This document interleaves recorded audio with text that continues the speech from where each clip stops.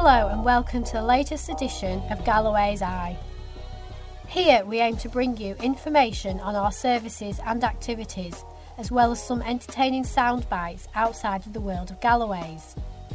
There are numerous ways you can listen to us. We can send you CDs, or you can find us on our Galloway's Alexa skill, our website, or British Wireless for the Blind Fund. And if you want to hear more from us, check out the Galloway's Get Together show with Jill and Bob, which can also be found on our Alexa skill and website. And don't forget, we are still here for you. You can call us on 01772 744 148 and speak to one of our sight loss advisors.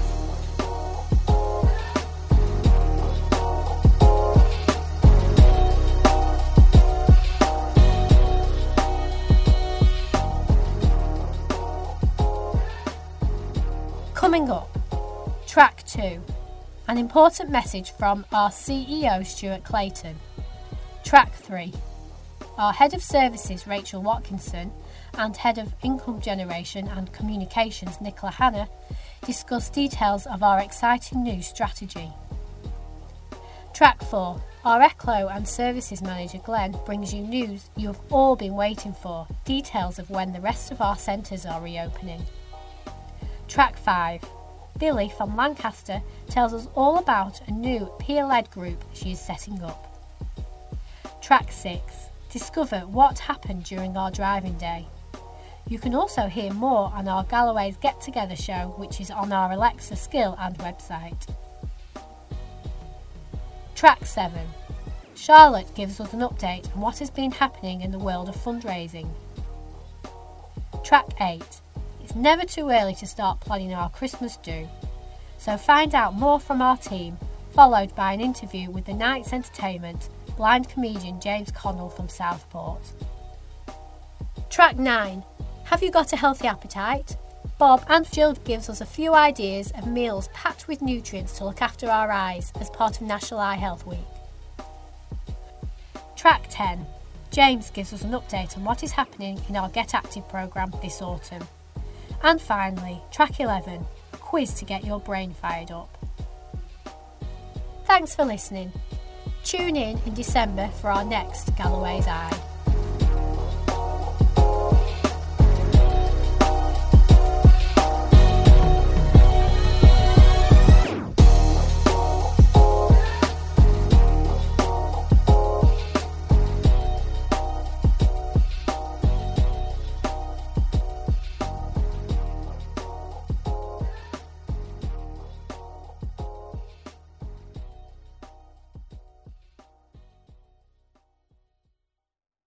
Hello, it's Stuart Clayton from Galloway's here.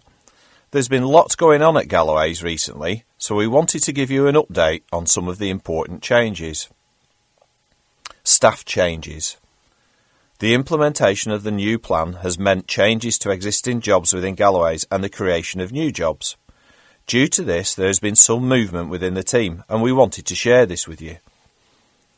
Angie Turner, who most of you will know from her long service at Galloway's and in her role as volunteer coordinator, has now left and taken up an exciting new job elsewhere. We are very pleased to tell you that we have appointed a new volunteer lead, and that is Joseph Gardner. Joseph has worked at Galloway's for over 18 months in his position as cafe manager at Broomy Sunshine in Morecambe. Before joining Galloway's, he previously worked in a similar role and will be starting his new role very soon. I'm sure he will be in touch to say hello as soon as he finds his feet. Pauline McSorley, who was a sight loss advisor in our Morecambe office, has moved into a new role as a Rovey for Lancashire County Council. Also, after many years working with us, Jenny Maxfield, our team assistant in Morecambe, has left Galloway's. We wish all staff that have moved on from Galloway's all the very best for the future. My news. I would also like to let you know that after 9 wonderful years at Galloway's, I've decided to move on. I've thoroughly enjoyed my time here, and I'm extraordinarily proud of being part of the journey which has led to the amazing organisation we all know today. I am confident that Galloway's is in an extremely strong position with an outstanding board of trustees leading and investing in the organisation, and a new and exciting three-year business plan developed with input from everyone. I am confident that we have a strong management team which will deliver the aspirations set out in the new plan, and a highly skilled, energised and committed team who will, as always, deliver above and beyond our expectations. As part of the implementation stage of the new plan, we are about to begin a process of recruitment for more than 10 new existing job roles. All of the roles will be featured on our website, so please have a look and share with friends and family. This is intended to update you on the changes we have made and will make in the future, but if you do have any questions, then please give us a call on 01772 744 148 or email us on info@galloways.org.uk. With the very warmest of wishes, Stuart Clayton.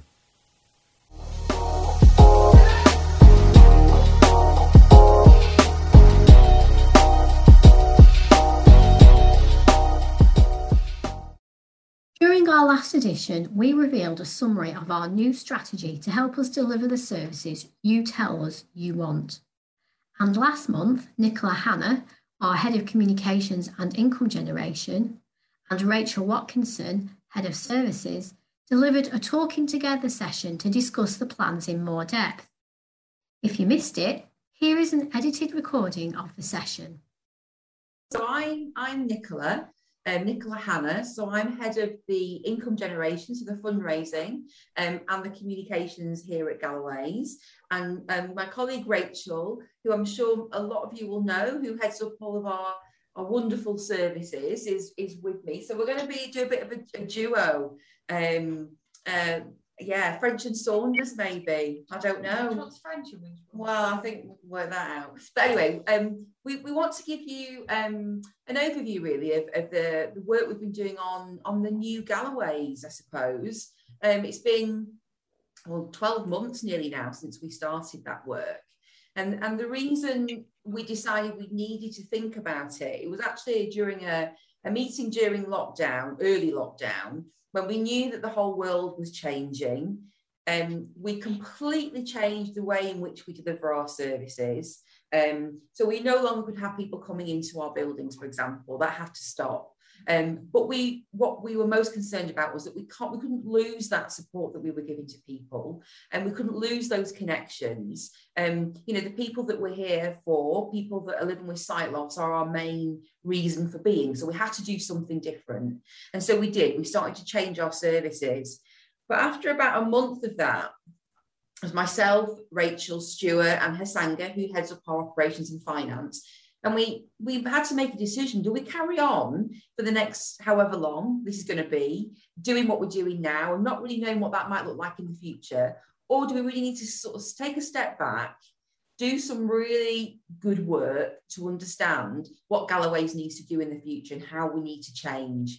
And we took that decision sort of 11 months ago that we did need to think about that, and we did need to plan.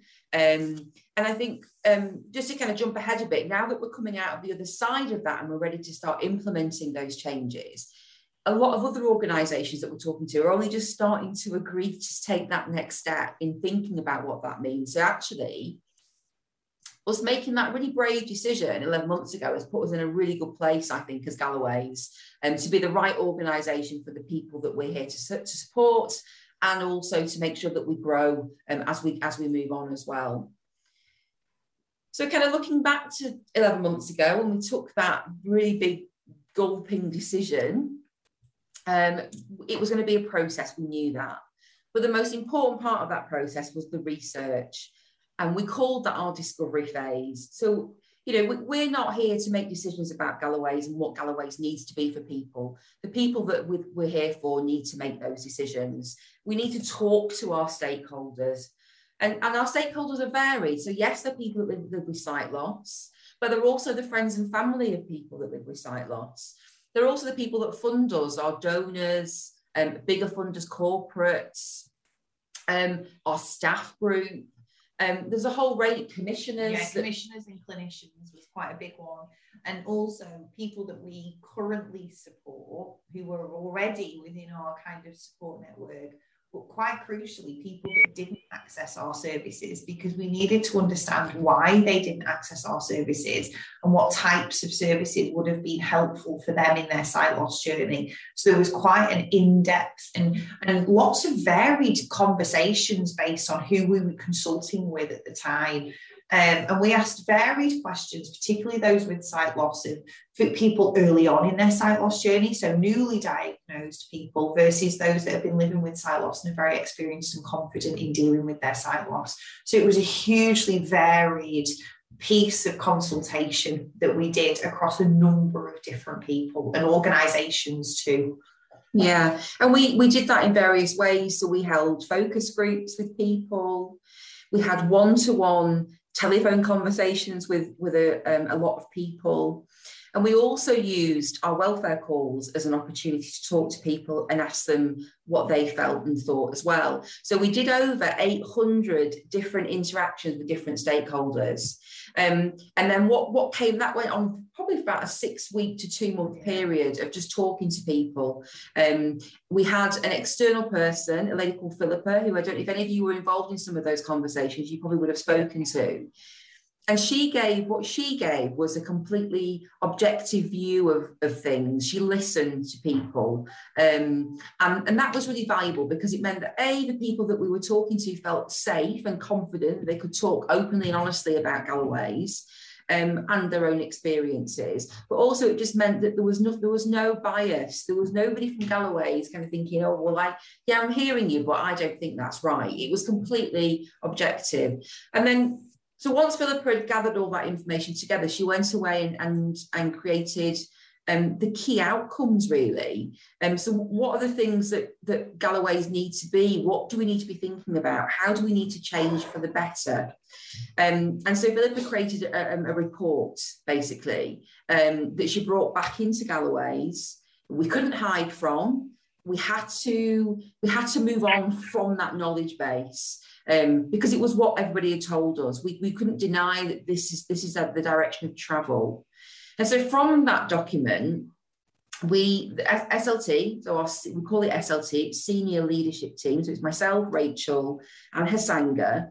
We picked that document up and said, okay, what are the key themes coming out of this? What are the things that people are telling us, and how do we take that forward? And I'll be really honest, it was massive. It was really daunting. It was really hard. It took us ages to sort of pull out what we think were the important things, and also not lose any of all that amazing information that we've been given, because actually we're in a really lucky place to have been given all of that information, because quite often organisations go away and they create a strategy that isn't kind of co-produced. It doesn't have the voice of the people that are benefiting from that organisation. And we had that. So it was actually, well, whilst it was a fantastic place to be, it also made it more difficult because there was so much information. It was really rich. All of the information was rich, but there was some, when you really drill down to it, there was some very, very key themes that came out of it, wasn't there? Yeah, do you want to talk about those? Yeah. So the key themes that came out of that huge discovery piece, over 800 consultations and interviews with different people across Lancashire and Sefton, there was people wanted some changes to accessing our services. That was a really big one. Assessment was the other one, so how they felt that kind of assessment and their interaction was with us. There was communications. There was some messaging out there of, I don't know what you do, I kind of know you, but I'm not sure what you do, and I don't really know how to get hold of you, and I don't think that's very clear, so that needed some work. So there was communications came through. Digital came through massively, digital and technology, assistive technology, and the learning and skills around that. And digital in terms of being able to access services in a digital way alongside face-to-face. Early intervention was a huge one that people felt that was absolutely critical in terms of their sight loss at that point of diagnosis. We already knew that, and obviously we're experienced in delivering at close services across the patch. But one of the biggest ones was community. So what came through very strongly through consultation was that people were, one of the main reasons why they didn't access our services for a start was that our buildings weren't best placed, and that actually what they felt we were doing was sitting in our buildings and waiting for people to come to them, for people to come to us. And actually what they wanted was a more proactive approach of us being more integrated in their community and our services being much more accessible in our community, in their community. And also acting as that kind of community connector between services that are existing in their community and how does somebody with sight loss go and access those services, but our services specifically being delivered in the community. And then there was also health and wellbeing, of us having a much more broader view on somebody's rounded, their health and wellbeing, their general health and wellbeing, and all of our services should work towards improving health and wellbeing. Do you want to talk about the next step? Yeah, so what those are the kind of the key themes that we drew out of the research that we were given. And so then what we decided to do was that we needed to involve, another wider group of people to help us work through those things. So, okay, if we're talking about community, what does community mean for Galloways and for people with sight loss? So how do we join that up with people's expectations, the delivery of our services, the staffing structure that we have at Galloways?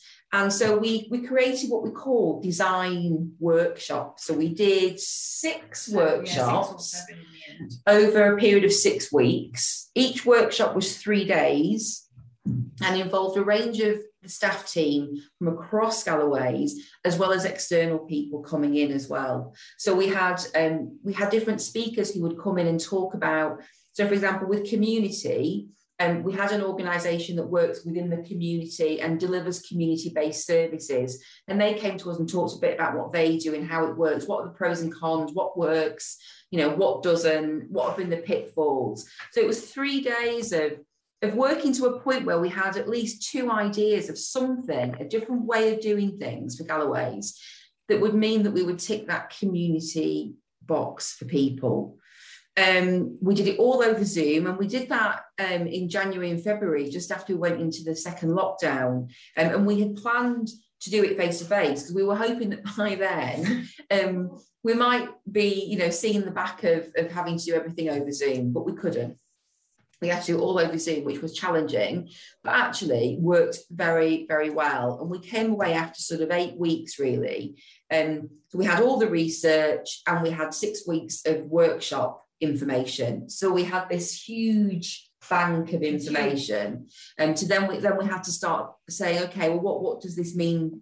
How do we create a strategy for Galloways out of all of this information? And that was the next step, really, for myself, Rachel, and Hasanga to kind of work that through and decide what that looked like. And actually, the first sort of thing we thought about was, what does the staffing structure look like? So to deliver all these things that we want to deliver, and in the way we want to deliver it, how do we need to change the way we look in terms of our structure? That was one of the first things we did. And then we looked at what does the makeup of those teams need to be in order to deliver all these wonderful new things that we want to do. And so that took quite a bit of time, didn't it? Yeah, it took a while, yeah. So obviously the next step was translating, and how do we possibly deliver the services and the support identified in discovery, then worked up in our design workshops, and how do we translate that into services that we're then able to offer people that are affected by sight loss. One of the, the one thing that we haven't talked about is that although our services predominantly are those for experiencing sight loss, the other thing that came through from discovery and design was that actually we needed a greater emphasis on the friends and families of those affected by sight loss. And actually anything that we offer and anything that we consider in the future, we need to consider friends and family in doing that as well. So that was something that we also needed to incorporate in the new Galloways, if you like. There's a side of Galloways that it's called our contract side. So we contract, so we have some services that are contracted to us by the NHS and by local authority, and that's generally our ECLO. We also deliver our low vision services. Alongside the reworking of our strategy, we've also developed a number of new contracts, which added another layer of complexity for the team in terms of delivering services. So, we now deliver the rehab service over in Sefton. Jenny's on the call. She's done an unbelievable job of doing that. So we've now delivered rehab services, which is a brand new service for Galloway's. We've never done that before. And our low vision services have also expanded. So that needed weaving in and working into our strategy as well. And actually the development of contracts post-COVID from the commissioners that we spoke to and the local hospital trust that we spoke to, that's certainly, there's going to be opportunities there for us to be able to support more people through some contracted services, and that'll be based on the impact of COVID. So we'll be looking into that. So one of the things that came out of discovery and design was actually the accessing services was a barrier, and so we needed to look at that first. So the new Galloway's includes a new triage system, which will be a central access point into all services. And we'll be able to do kind of initial needs assessment through that triage service. And that person will have to have their fingers in all sorts of different pies for Galloway's. They're going to be the connector from somebody inquiring into Galloway's to being connected to a member of our team, our professionally trained team, and making sure they get the support that they need. So triage and access is a new part of Galloway's, which we're looking into, and that'll be filled at a position that will go out as a vacancy within Galloway's. Obviously, community came through quite strongly, so community services plays a big part in our strategy. Community services will include sight loss advice and guidance, but again, that'll be delivered out in the community. And in addition to that, we'll also be looking at some partnership work in the community, because that was a huge part, a big thing that came through from discovery and design, that we needed to make that a way of, of being able to really support somebody more fully will be to partner with other organisations in terms of support services. So that'll be done out in the community, so that's advice and guidance.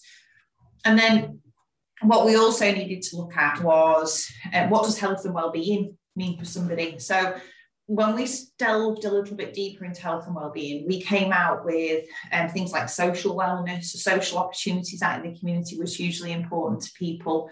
The opportunity for physical wellness, at the moment we know that as Get Active, so how do we keep people physically well? Mental wellness played a huge part in somebody's health and wellbeing, so we've needed to develop services really around kind of really focusing on that our purpose is to improve people's health and wellbeing of those affected by sight loss. So we'll be looking at social wellness, physical wellness and mental wellness within our new services. But then one of the really big ones that came through was people wanted opportunities to learn new skills. And actually that came through particularly for those that were early on in their sight loss journey.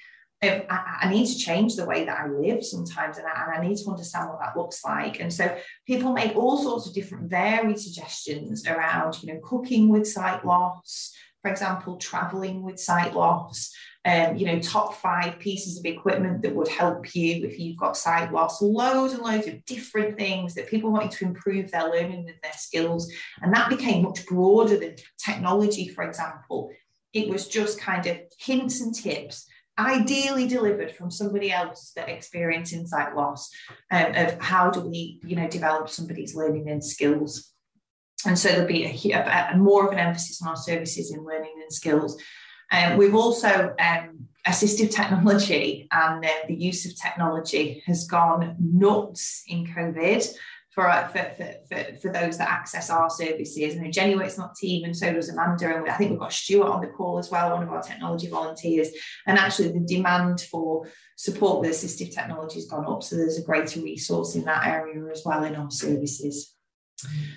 Social opportunities, we'll definitely be looking at more of that in the community. So more social groups, more activities, more opportunities to meet others that are affected by sight loss as well. So there seems that we're definitely expanding our team and expanding our services, but it's generally around kind of learning and skills, social wellness, physical wellness, and then kind of information, advice and guidance. And then we've got our kind of our contracted services. One of the other areas that there was 3 other areas that were acknowledged within the discovery and design phase, and this was children, young people and family services. The other one was counselling services, and then the other one was employment. Now, unfortunately, there is only so much money in the Galloway's bank. So they have been identified and certainly acknowledged in our strategy, but they are development projects for Galloway's, and we'll be looking at ways of how we can fund those and how we can do that in the future. And actually, we're already working on some really strong applications to funders to have those types of services. So a huge mix of different services, taking all of that learning from discovery and design. We're going to go through a big recruitment process for doing that and start updating our website with different ways of doing it. But at the moment, the team are working hard on planning on how do we deliver all of that as well. But the structure's definitely all in place and the principles are all there too. One of the biggest things that we want to do out of all of this, and the leading kind of aim of the new strategy, is getting to more people. And that's people at every stage of their sight loss journey, really, and being relevant to people. So as part of our discovery and design, we had a group of people that have worked quite closely with us. Then we had 2 really in-depth sessions with them about how can we work better with people who have sight loss to give them a voice in how we design our services. So it's all very well getting the discovery and the research and then implementing that into what that might look like as a service. But in reality, what does that service need to be? How does it really look? And that's what we want to develop as we move forward. And in being one of those meetings, and we called it the Designing Together group. And one of the people that were on that call is a young lady, and she's in her 30s. And she said, one of the things that really stuck with me was that she said, unless I can't use my mobile phone or want to go on a walk, in terms of learning and skills development, there's not an awful lot else for me at Galloway's, but that's how she perceived it. And she's pregnant, and she said, I want to know about how I look after my baby with sight loss. I'm a first-time mum. I need something different from Galloway's. And I think that's when Rachel talks about how we're going to adapt our learning and skills. It's about being relevant for everybody, and also allowing people to be able to dip in and out of that resource as well. So they don't have to sit on a week-long course to learn these things, but we'll have webinars on an area on our website, for example, so you can tune into things in your own time. You might wake up at 2 a.m. and be worried about something. You can go onto our website and find that information there, and then you don't have to wait till the next day and ring us or come and see us. It's about being relevant, being there for people when they need us, and reaching more people as well. And I think what we identify within Galloway's in terms of our structure, where there's some key kind of infrastructure elements to Galloway's that maybe have lacked over the years, that we need help with. And so there's a couple of key positions that we're going to be recruiting into. One is a people manager, so probably historically called an HR manager or a personnel manager, but somebody who can really support the staff team on training and development, thinking about the health and well-being of the staff team at Galloway's as well, so that we have a happy, healthy workforce that are then able to go out and reach more people and do all of this great stuff that we're talking about. The other one is we've increased the emphasis on our volunteering. So the role now is called volunteer lead, and that position is a more senior role within Galloway's, there to build up training programs for our volunteers, create bigger opportunities, work with volunteers ultimately, and this is probably not going to be year one of our strategy, but to deliver some of those services as well, so we can really reach more people. So it's not reliant on the staff of Galloway's, but we can start to kind of slowly integrate volunteers into helping us deliver and support people with sight loss as well. The other role in terms of infrastructure is data and compliance. So our data has got bigger. The need to report on what we do, and particularly with our statutory funders, the NHS and the commissioners that we work with, and those services that we're delivering from that perspective, but also our voluntary donors as well. So it might be a trust, for example, that gives us money to do a certain thing, and they want to know what we're doing, how we get creating impact with people with sight loss. Are we changing people's lives? So that role will be pivotal in terms of how we bring all of that together so we can go out for more money, and how we can tweak and change our services. If it's not working, it might be working for 5 people, but there's 5,000 people that need our help, and what do they want? So really drilling down into that and making sure that we understand what we're doing and the overall impact it's having. And I think Rachel touched on the assessment toolkit. So how do we know? So, when we start working with somebody with sight loss, how do we know that where they were when they started interacting with Galloway's is by the end of that journey with Galloway's, they're in a better place. And at the moment, we don't understand that. So we need to implement something so we can trace and we can monitor that as well. So we know we're doing it right. From an income gen perspective, it's been a tough year in terms of a lot of our more traditional ways of raising money. So being in the community, working with schools, with churches, with groups like the Guides, with groups like Rotary, that very much tailed off, pretty much 100%. We couldn't deliver any of our face-to-face events either. So we've had a tough year. But what we did do, and we were really successful in, is applying to Trust and Grants Givers over that 12-month period. And that was extremely successful. But the strategy for that going forward is that we diversify our income streams. We do different things. So we work with corporates in a bigger way. We do have some corporate support, but we don't do it in a planned way. So it's about changing that.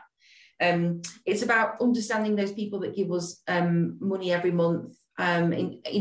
What is their potential? Could they be giving us more money? What else could they do for us? So really understanding our donors and their motivations to support Galloway's. And that kind of goes back to the data role as well. They'll be able to help us identify and understand that a bit more too.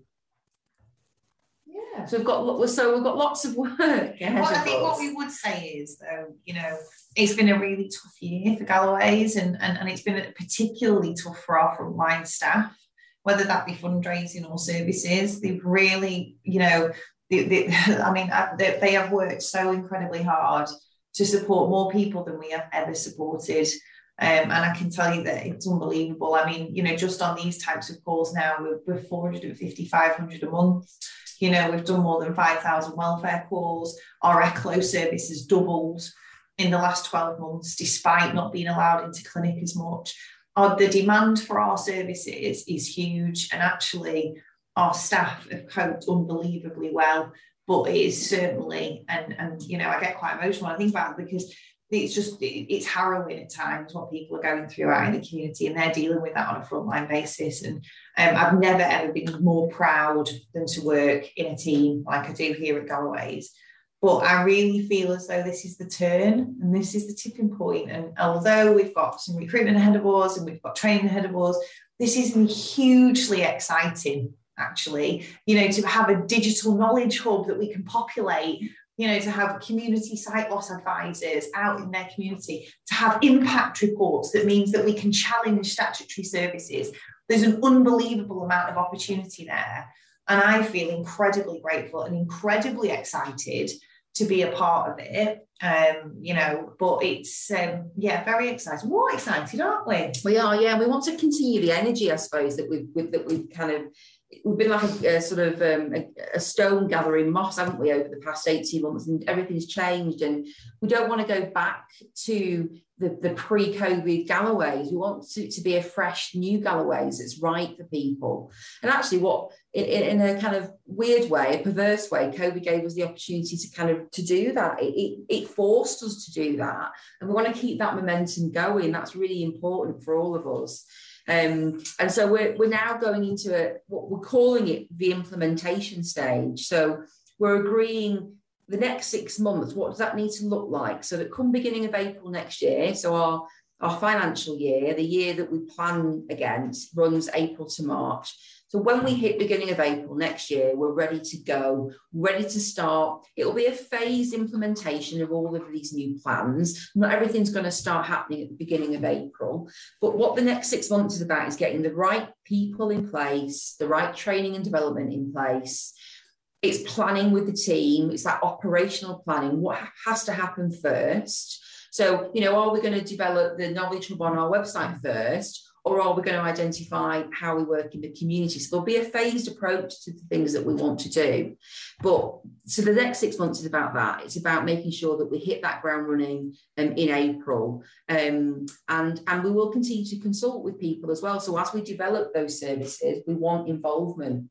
And that'll be the next stage of things, really. So we want to have a learning and skills programme. But what does that look like and how do we deliver it? And that will be when we come back out to people with sight loss and we really understand it in more detail, really.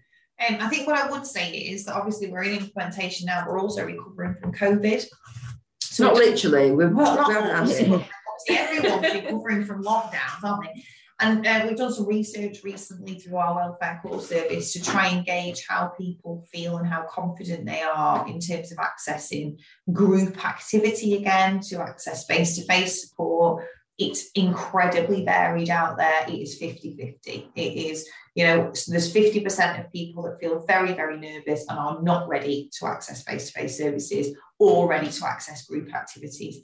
And there's 50% that are really eager to do that. What I would say is the new Galloway's hasn't forgotten about those people that access services pre-COVID.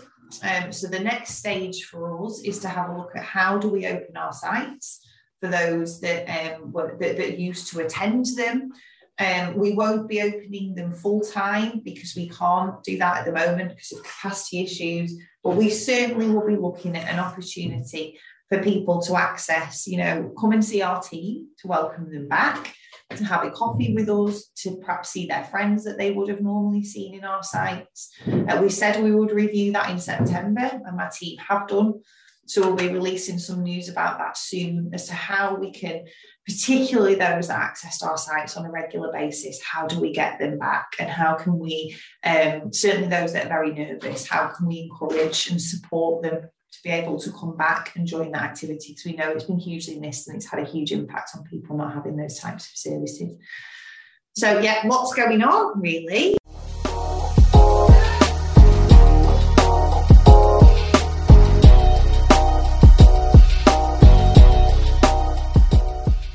Brews Up for a Chat. That's the name that we're giving to a coffee morning. Obviously, Galloway's has been closed because of the pandemic for quite some time now. March 2020 was obviously the first lockdown, and we've not really opened up since then. Can you believe that's over 590 days ago? So the idea is obviously that we want to open up, give people the chance to come in and have that face-to-face chat with us. Come in, we've obviously got lots of catching up to do with brews, biscuits, and just general chat. So come and tell us obviously what you've been up to. We'll tell you what we've been up to. And if I run through then the dates that we've got at each site, so it's going to be once a fortnight, which will be the first and the third week of every month, 10 till 12. And here are the different dates. So Southport will be the 1st and the 15th of November. Morecambe will be the 2nd and the 16th of November. Preston will also be the 2nd and the 16th of November. And then Chorley will be the 3rd and the 17th of November.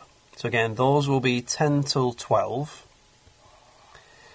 Obviously, during this period of lockdown, Galloway's has been really missing, obviously, that face-to-face contact with people who we've got to know for many, many years.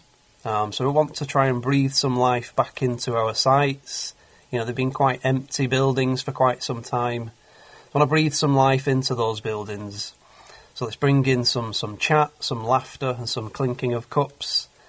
So if you're interested, you want to come and see us in person and have a catch-up with us, give us a ring on 01772 744 148, and we'll get the kettle on and we'll make sure we've got enough mugs to give everybody a brew.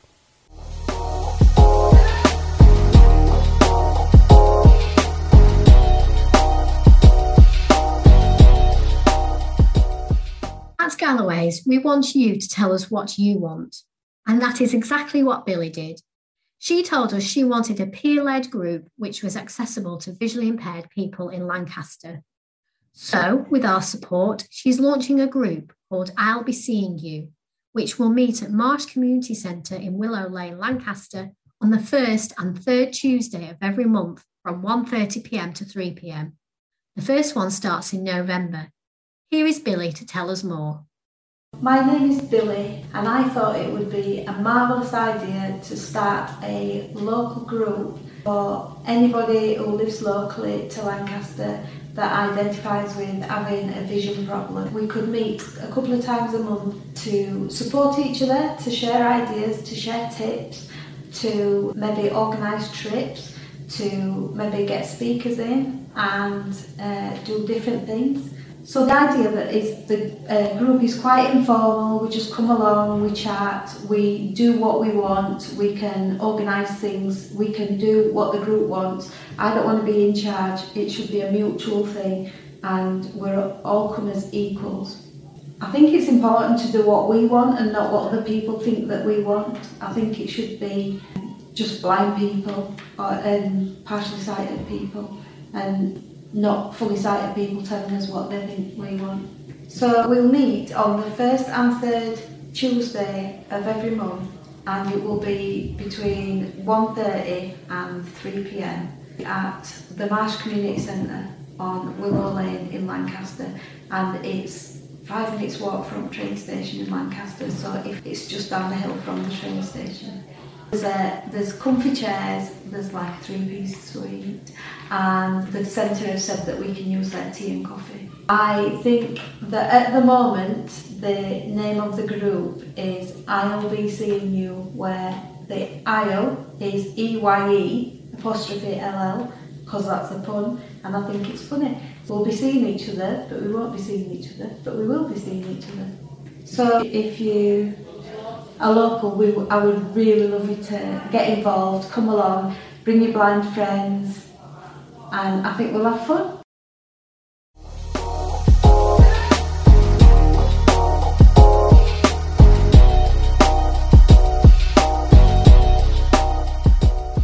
This month, we had the absolute pleasure of taking some of you out for our driving day at Three Sisters Race Circuit in Wigan. We could not have done it without the help of all the drivers who gave their time to support us and allow us to drive in their cars or sit as passengers. And of course, our wonderful volunteers who helped out during the day. So we want to say a huge thank you. Were you there that day? Well, don't worry if you missed out, as we invited Jolie Mackerath from BBC Radio Lancashire to help us tell the region what we were doing. And she kindly allowed us to use her recording, which aired on the afternoon slot that day. So, here is her recording, courtesy of BBC Radio Lancashire.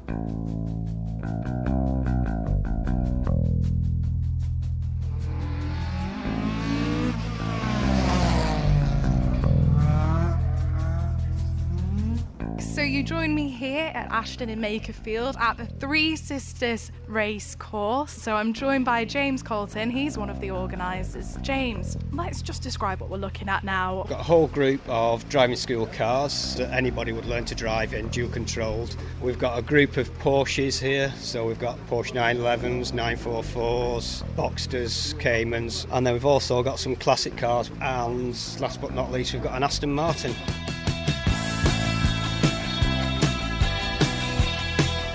Well, today is really dependent on people's kindness, volunteers, and one of those is Mark Kelly, who has brought along one of his cars. Go on, Mark, tell me, what are we looking at? So we're looking at a Ford Escort Mark II, which has been developed into a modern-day rally car. Why did you get involved? It's my pleasure again to be here, to be able to help, and it's just such a joy to drive the car and to be able to do it and give people this experience. It's amazing. There's lots of gorgeous cars here, but one of them that everybody keeps eyeing up is a gorgeous Aston Martin. I've also had my eye on it, and James Bond here, also known as Tim, has brought it along. Go on, just tell me a bit more about it, Tim. Well, it's the Aston Vantage 4.2 V8, the old school manual.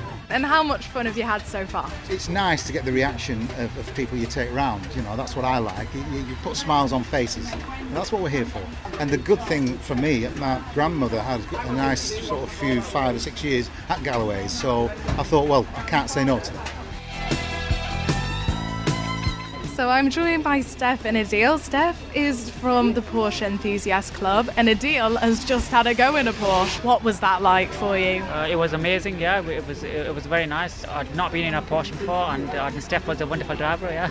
Did she take it easy on you, or was she quite a quick driver? She did boot it down some bits, but the racetrack is quite twisty, so yeah, she took it quite comfortable and stuff, yeah. Steph, what's it like for you getting involved in this event? It's something that we've participated in for the last few years, and it's rather humbling to actually share our Porsches and our love of the brand with the people who are visually impaired and blind and who can't actually experience it like we do. So it is a really powerful day, and we absolutely love being a part of it. Alex, you've just got out of a car here. The smile on your face, Alex. How was it? Go on. It was exhilarating. I like speed. A bit loud at first, but you get past the noise and enjoy it. Well, it's not just classic cars that we've got here today. We've also got a lot of driving instructors here with their learning cars, giving people a go at actually driving themselves. Now, John Parry has been organising this. I think it's very important because ourselves as driving instructors and people who drive in general take it for granted that you can just drive. And those who have been born blind or have lost their sight and lost their driving licence have lost the ability to drive. And to be able to give something back to them and give them that experience again really means a lot.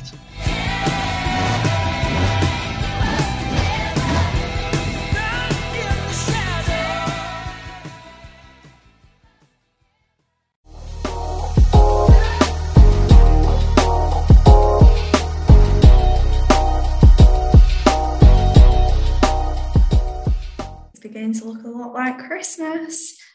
Don't worry, I'm not going to start singing. I'm Charlotte, the events coordinator here at Galloway's, and just wanted to give a quick update as to what's happening this festive season.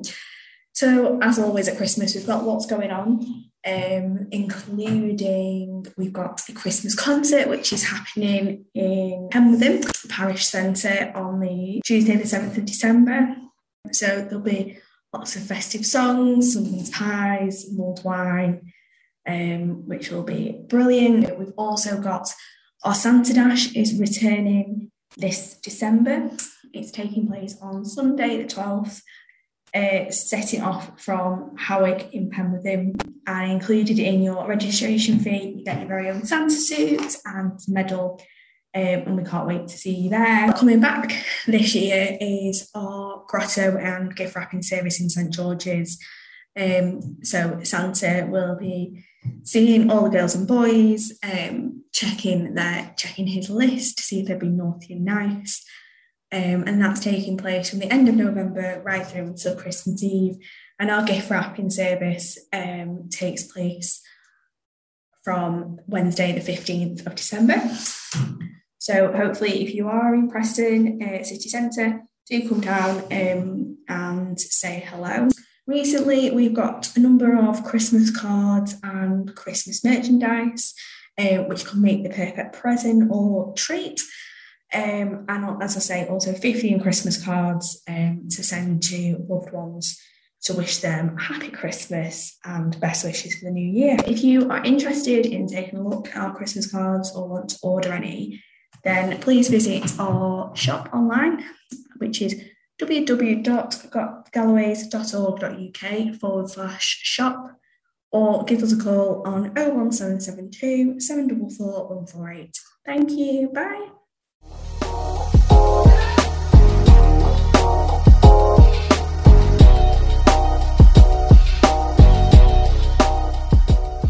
Galloway's Christmas Party event. Join us from the comfort of your own sofa for the Galloway's Christmas Party. Friday, 3rd of December 2021, 7 p.m. until 8:30 p.m. To get you all laughing, we will be joined by visually impaired comedian James Connell. The fun doesn't stop there, as you will also be entertained by our very own Andrew Coleman, who will be singing swinging Christmas songs. And you can enjoy all of this while munching on a small festive food hamper, delivered to you before the night.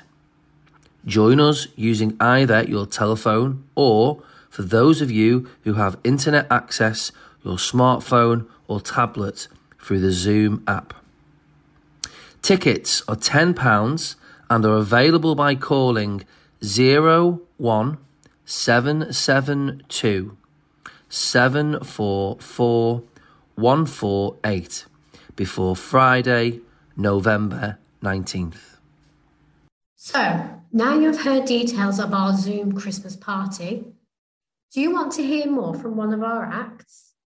Here is James Connell talking about his journey as a visually impaired comedian. I volunteered for the RNIB and I've worked as a volunteer in Galloway's as well in the early days, because it was Galloway's that put me in touch with the eye clinic, because what I found was when you go blind so quickly, or you lose your sight so quickly, you don't know where to turn to, you don't know who to, because it's not something you've got on speed dial really. Like I always say, the first blind person I ever met was me, so you don't know what to do. So Galloway's put me in touch with the eye clinic, and I started going to Galloway's after that. After I got treatment, I went to the Braille classes and all the driving days, and found a good support community there. And when I started doing the comedy, that was a way of talking about it in a lighter kind of sense, but still pointing out the troubles and the struggles that you had as a visually impaired person in a sighted world. So it seems to have, it's definitely opened up a different world for me, the comedy side of it. Where have you been doing your comedy routines? It's all over the Northwest. I've been going. I've been to Wales, and we're going around Southport, being local in Southport. When I first started in 2018, I did a comedy course. At the end of it, you had to do a 5-minute stand-up, which was absolutely petrifying at the time. I've always stood at the bar and done things like that, or with family, always, telling jokes or whatever. But to stand in front of an audience for the first time with a microphone was just such a daunting thought. But as soon as I did it, that was it. I was hooked. And I actually ended up doing the course 6 times, just so I could get this gig at the end of it, this 5 minutes. And by I think the 5th course, the person running the course had stopped. So me and my mate, who we'd met on the 2nd course, we still run gigs together. We decided to continue the comedy course, and we taught it for the last session of it. And again, we got a gig at the end of it. By then, we were doing gigs all over Southport in different pubs and bars and things and cafes, just to get the experience. Because the whole idea for us was to do it for free, to enjoy it, to get the experience, and then hopefully get into the Southport Comedy Festival the following year. So we reckoned if we got like 50 performances in the year, we'd be ready for it. But we got into that. But then we got lockdowns and things, so it kind of put a hold on everything for the last 18 months. So we've only just started going back out. What does it mean for you to be able to deliver comedy routines to your peers at Galloway's? Oh, it's brilliant. When I did it, I think in July, when I did it the first time, that's the first time I'd ever done a Zoom comedy gig. And that was actually my first performance in 15 months, was to Galloway's. I just sat and talked for 35 minutes. It means a lot to be able to give something back, because like I said, in the early days, it was Galloway's that helped me more than any other agency. And I got a lot of good friends there. But it's good to know that they're on the other side of the phone and they're laughing and maybe having a good time. having probably at some point they've sat and chatted to me when I first lost my sight and helped me. So it's good to be able to think, well, yeah, I'm making them smile because they made me feel better 10 years ago. It's a great feeling to do that. I mean, I did an award ceremony for RNIB about 2 or 3 years ago, and that was a room full of about 100 visually impaired people. And their partners and guides and things. And that was great to be able to hear a room of people who'd gone through what I'd gone through or were just going through it, to hear them laughing and recognising some of the situations I was talking about. Strange things happen when you're visually impaired. And to everybody gets the same kind of little, like, I'm sorry I didn't see you, or, somebody will open a door for you to help you. You don't know they've opened the door. And so they wonder why you didn't thank them. So there's all sorts of things that happen to everybody. So I just take notes of that and write it down and feed it back. And it's great to get that recognition when people go, yeah, that's I've done that. I've been there. I've had that happen. It's quite a joy to be able to feed that back. Right. And so how do you feel about performing at our Galloway's Christmas party over Zoom on Friday, 3rd of December? It's a bit daunting when I first did it in July because I hadn't done Zoom before. But I'm looking forward to it now, doing the 2 short sets. Although you did have Jimmy Cricket last year, so that's big shoes to fill. But it should be a good night. I mean, I'll have a lot of new material written by then. I'm always constantly writing. One thing I do enjoy is the writing. The thing that takes the time is the editing and putting it into some kind of order for a performance to just keep it flowing. But the writing it's constant. So I'll have a lot of new material by then, and not necessarily all visually impaired related. I talk about my childhood and used to be at sea when I was a sailor before, in the 90s, and I was, I think, at 12 years at sea. So I talk about that and all sorts of things. Been all around the world and things. So I'm hoping to paint some nice pictures for people. So that should be good. And could you give us a couple of quick gags? People always put you on the spot, don't they? Some quick gags. I can. Some of the one-liners I used to do was I used to talk about my wife. I talk about my wife a lot because it's my wife that got me into comedy. And she's generally 9 times out of 10 she's with me at the gigs. And I used to say that we went through the car wash yesterday with my wife, and my wife said she was facing the wrong way, so she turned round, and which didn't do any good because then the steering wheel was behind her, and we pulled into a petrol station, and my wife started filling up. But I'm not sure why she gets emotional in filling stations, but there you go. Right. It's little things. I throw them in the middle. There's loads of little ones. Like we have a dog, and this always gets an awe when we've got a lovely little dog called Poppy, who's a little Shih Tzu Chihuahua, and she's a lovely little thing. But recently, she bit my auntie, and we had to have her put down, which was absolutely devastating because she was my favourite auntie and I really miss her. Oh dear.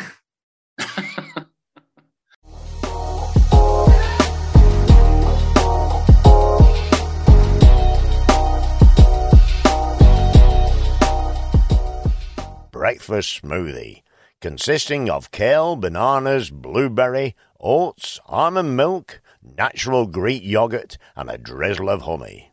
Smoothies are really easy to make. Just chop up your chosen items and put them in a blender. If you're looking for some eye-friendly ideas for tea tonight, why not try pistachio-crusted salmon with kiwi salsa?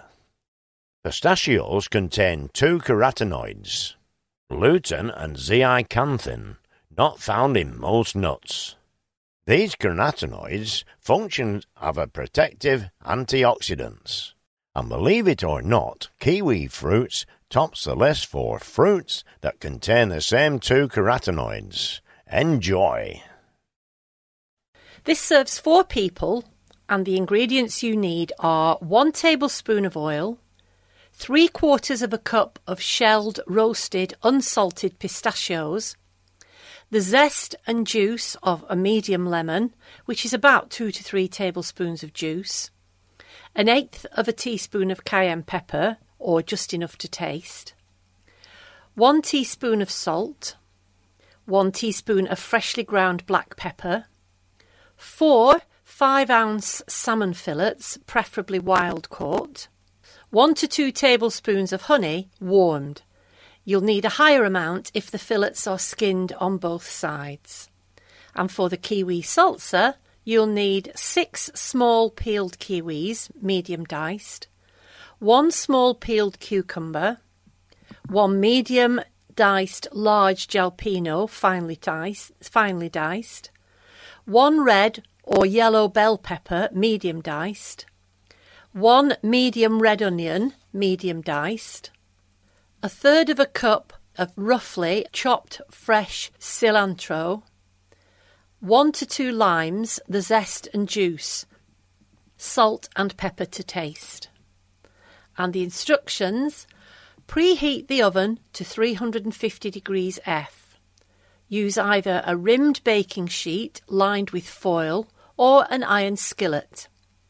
Oil either side of the baking sheet or the skillet with the oil and place in the oven, allowing it to heat while prepping the fish. Place the pistachios, lemon zest and juice and seasoning in the bowl of a food processor and pulse to coarsely chop the mixture until it begins to stick together. Carefully pour the mixture into a shallow bowl. Pat the fillets with a paper towel and evenly brush the warmed honey onto the fillets on both sides if it's skinned, or on the top only if one side is not skinned. Dip or pat the skinned sides of the fish with the nut mixture, pressing down slightly. Carefully place the fish on the oiled hot sheet or skillet and bake in a preheated oven until the fish flakes easily. This could be between 12 and 20 minutes depending on the thickness of the fillets and how well you prefer your fish to be cooked. Serve with the kiwi salsa. To make the kiwi salsa, gently mix all the ingredients together in a bowl. Taste and adjust the seasoning, including the lime juice.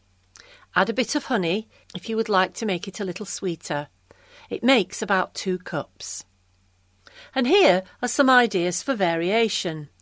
Use the pistachio mixture with another fish fillet. For the salsa, use less kiwi and substitute with either strawberries, mango or pineapple pieces. Substitute mint for the cilantro. You can serve the salsa with chips, with tacos or with grilled pork or chicken.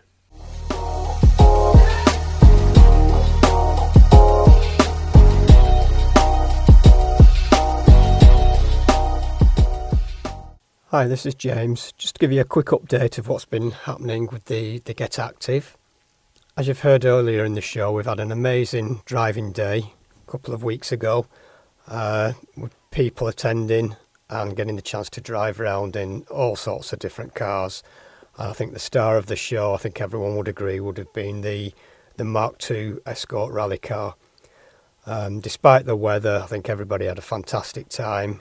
We've also had a sailing day, which again was pretty wet and a little bit chilly, but those that attended had a really good day and there was plenty of wind to be able to sail.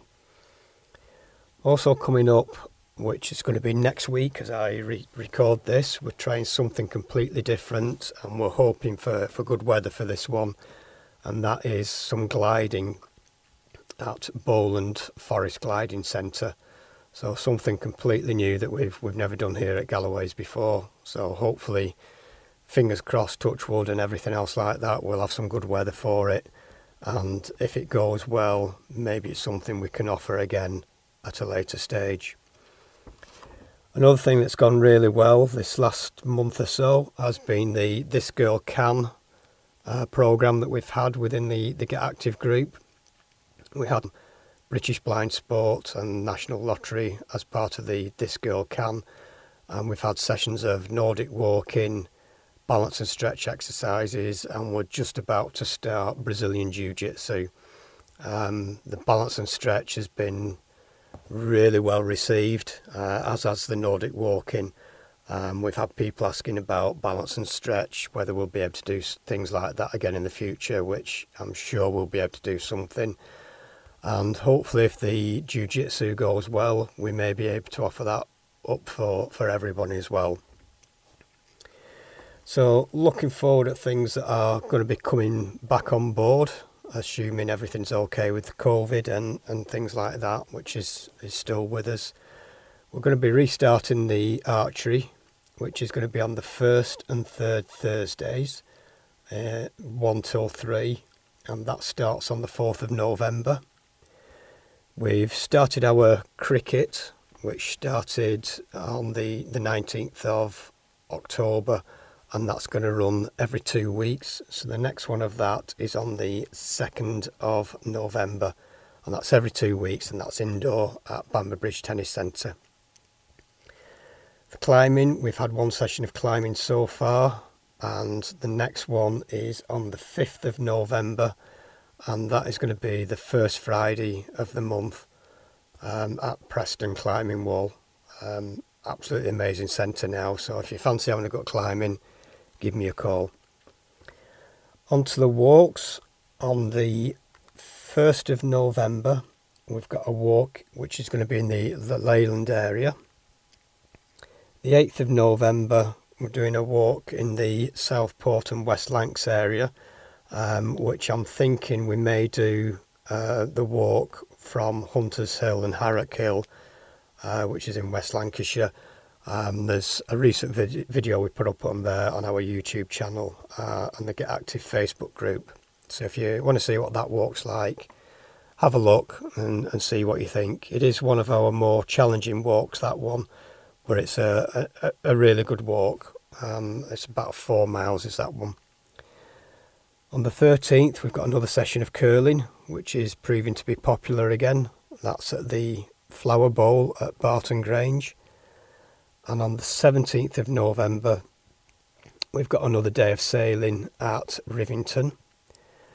And then for the rest of November, we've got a walk on the 18th in Lancaster and Morecambe area. And again on the 22nd, which is going to be in Preston. So you can see we've been really busy just lately, bringing more and more activities back on board. They are proving very popular, so if there's anything you fancy that we've mentioned, or if there's anything else that you want to have a go at, get in touch with us, let us know, and we'll see what we can do. So hopefully we'll see you on some of the events, and look after each other, stay safe, and we'll see you soon. Thanks for now.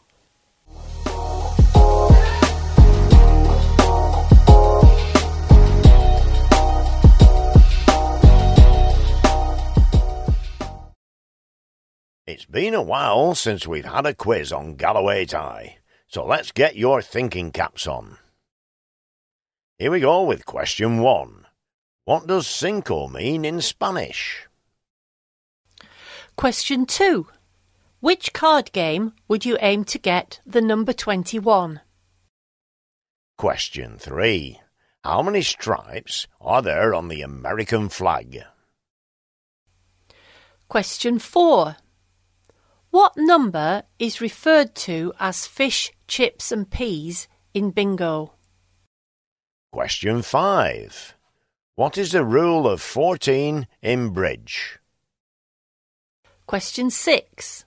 Julius Caesar was assassinated on the 15th of March 44 BC, a date now often known by what term? Question 7. Where did the Great Fire of London begin? On the 2nd of September 1666. Question 8. Where was Napoleon Bonaparte born? Question 9. Neil Armstrong and Buzz Aldrin, and who was the third astronaut involved in Apollo's 11 mission that landed on the moon? Question 10. Which part of Berlin was enclosed by the wall? Question 11. Who created the World Wide Web in 1990? Question 12. Who invented the first TV using scissors, an old tea chest and some sealing wax? Question 13. Famously, what were the first ever tea bags made from? Question 14. Name one of the three men attributed to inventing the radio. Question 15. Who flew a kite in a thunderstorm to discover electricity in 1752? Question 16. What film is this famous line from? They may take our lives, but they'll never take our freedom. Question 17. Who directed Titanic, Avatar and Terminator? Question 18. Name any two of the three movies in which Meg Ryan and Tom Hanks have starred together. Question 19. The Magnificent Seven is a remake of which iconic Japanese film? Question 20. What's the name of Humphrey Bogart's character in Casablanca? And finally, here's a bonus riddle for you to solve. I have branches but no fruit, trunks or leaves. What am I?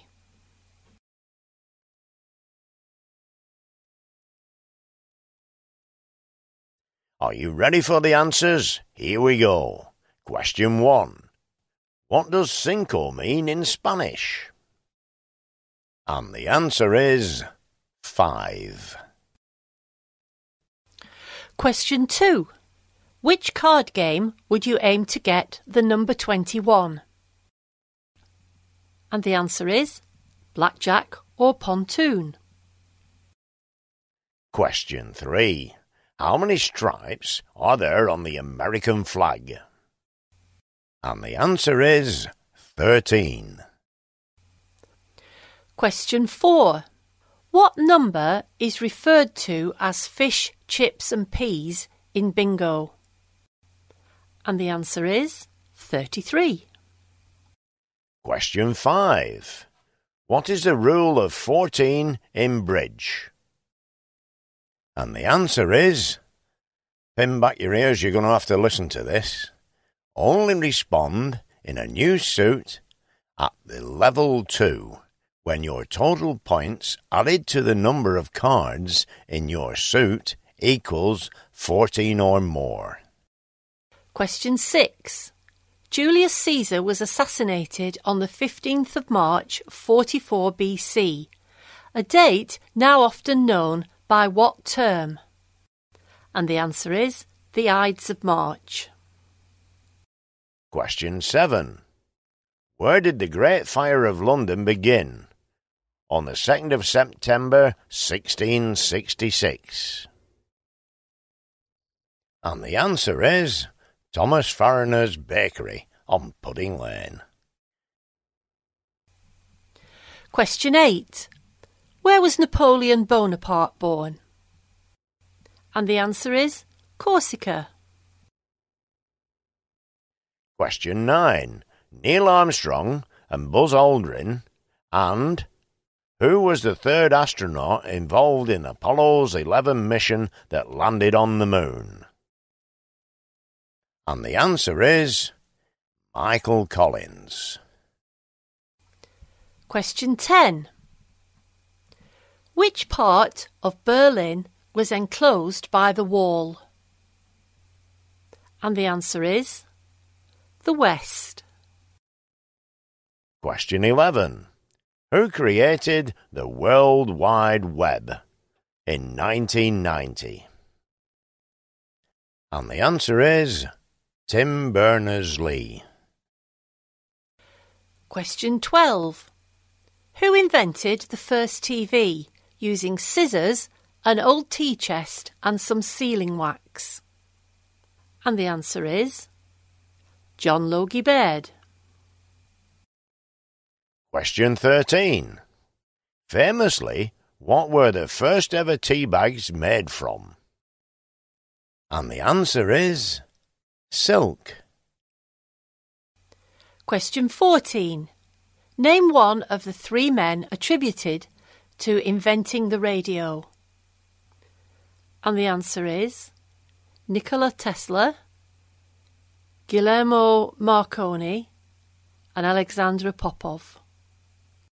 Question 15.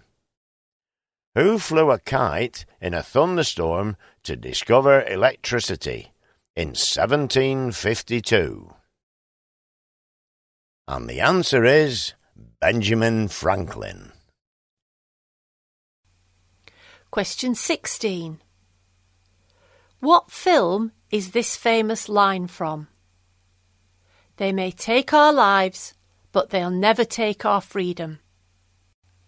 And the answer is Braveheart. Question 17.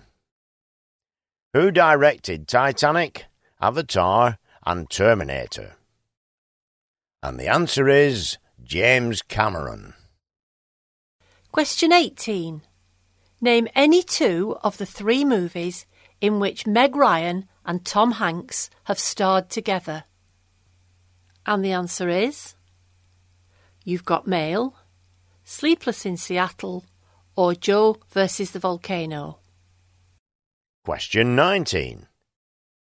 The Magnificent Seven is a remake of which iconic Japanese film? And the answer is Seven Samurai. Question 20. What's the name of Humphrey Bogart's character in Casablanca? And the answer is Rick Blaine. And the answer to the riddle, I have branches but no fruit, trunk or leaves. What am I? Is a bank or a shop.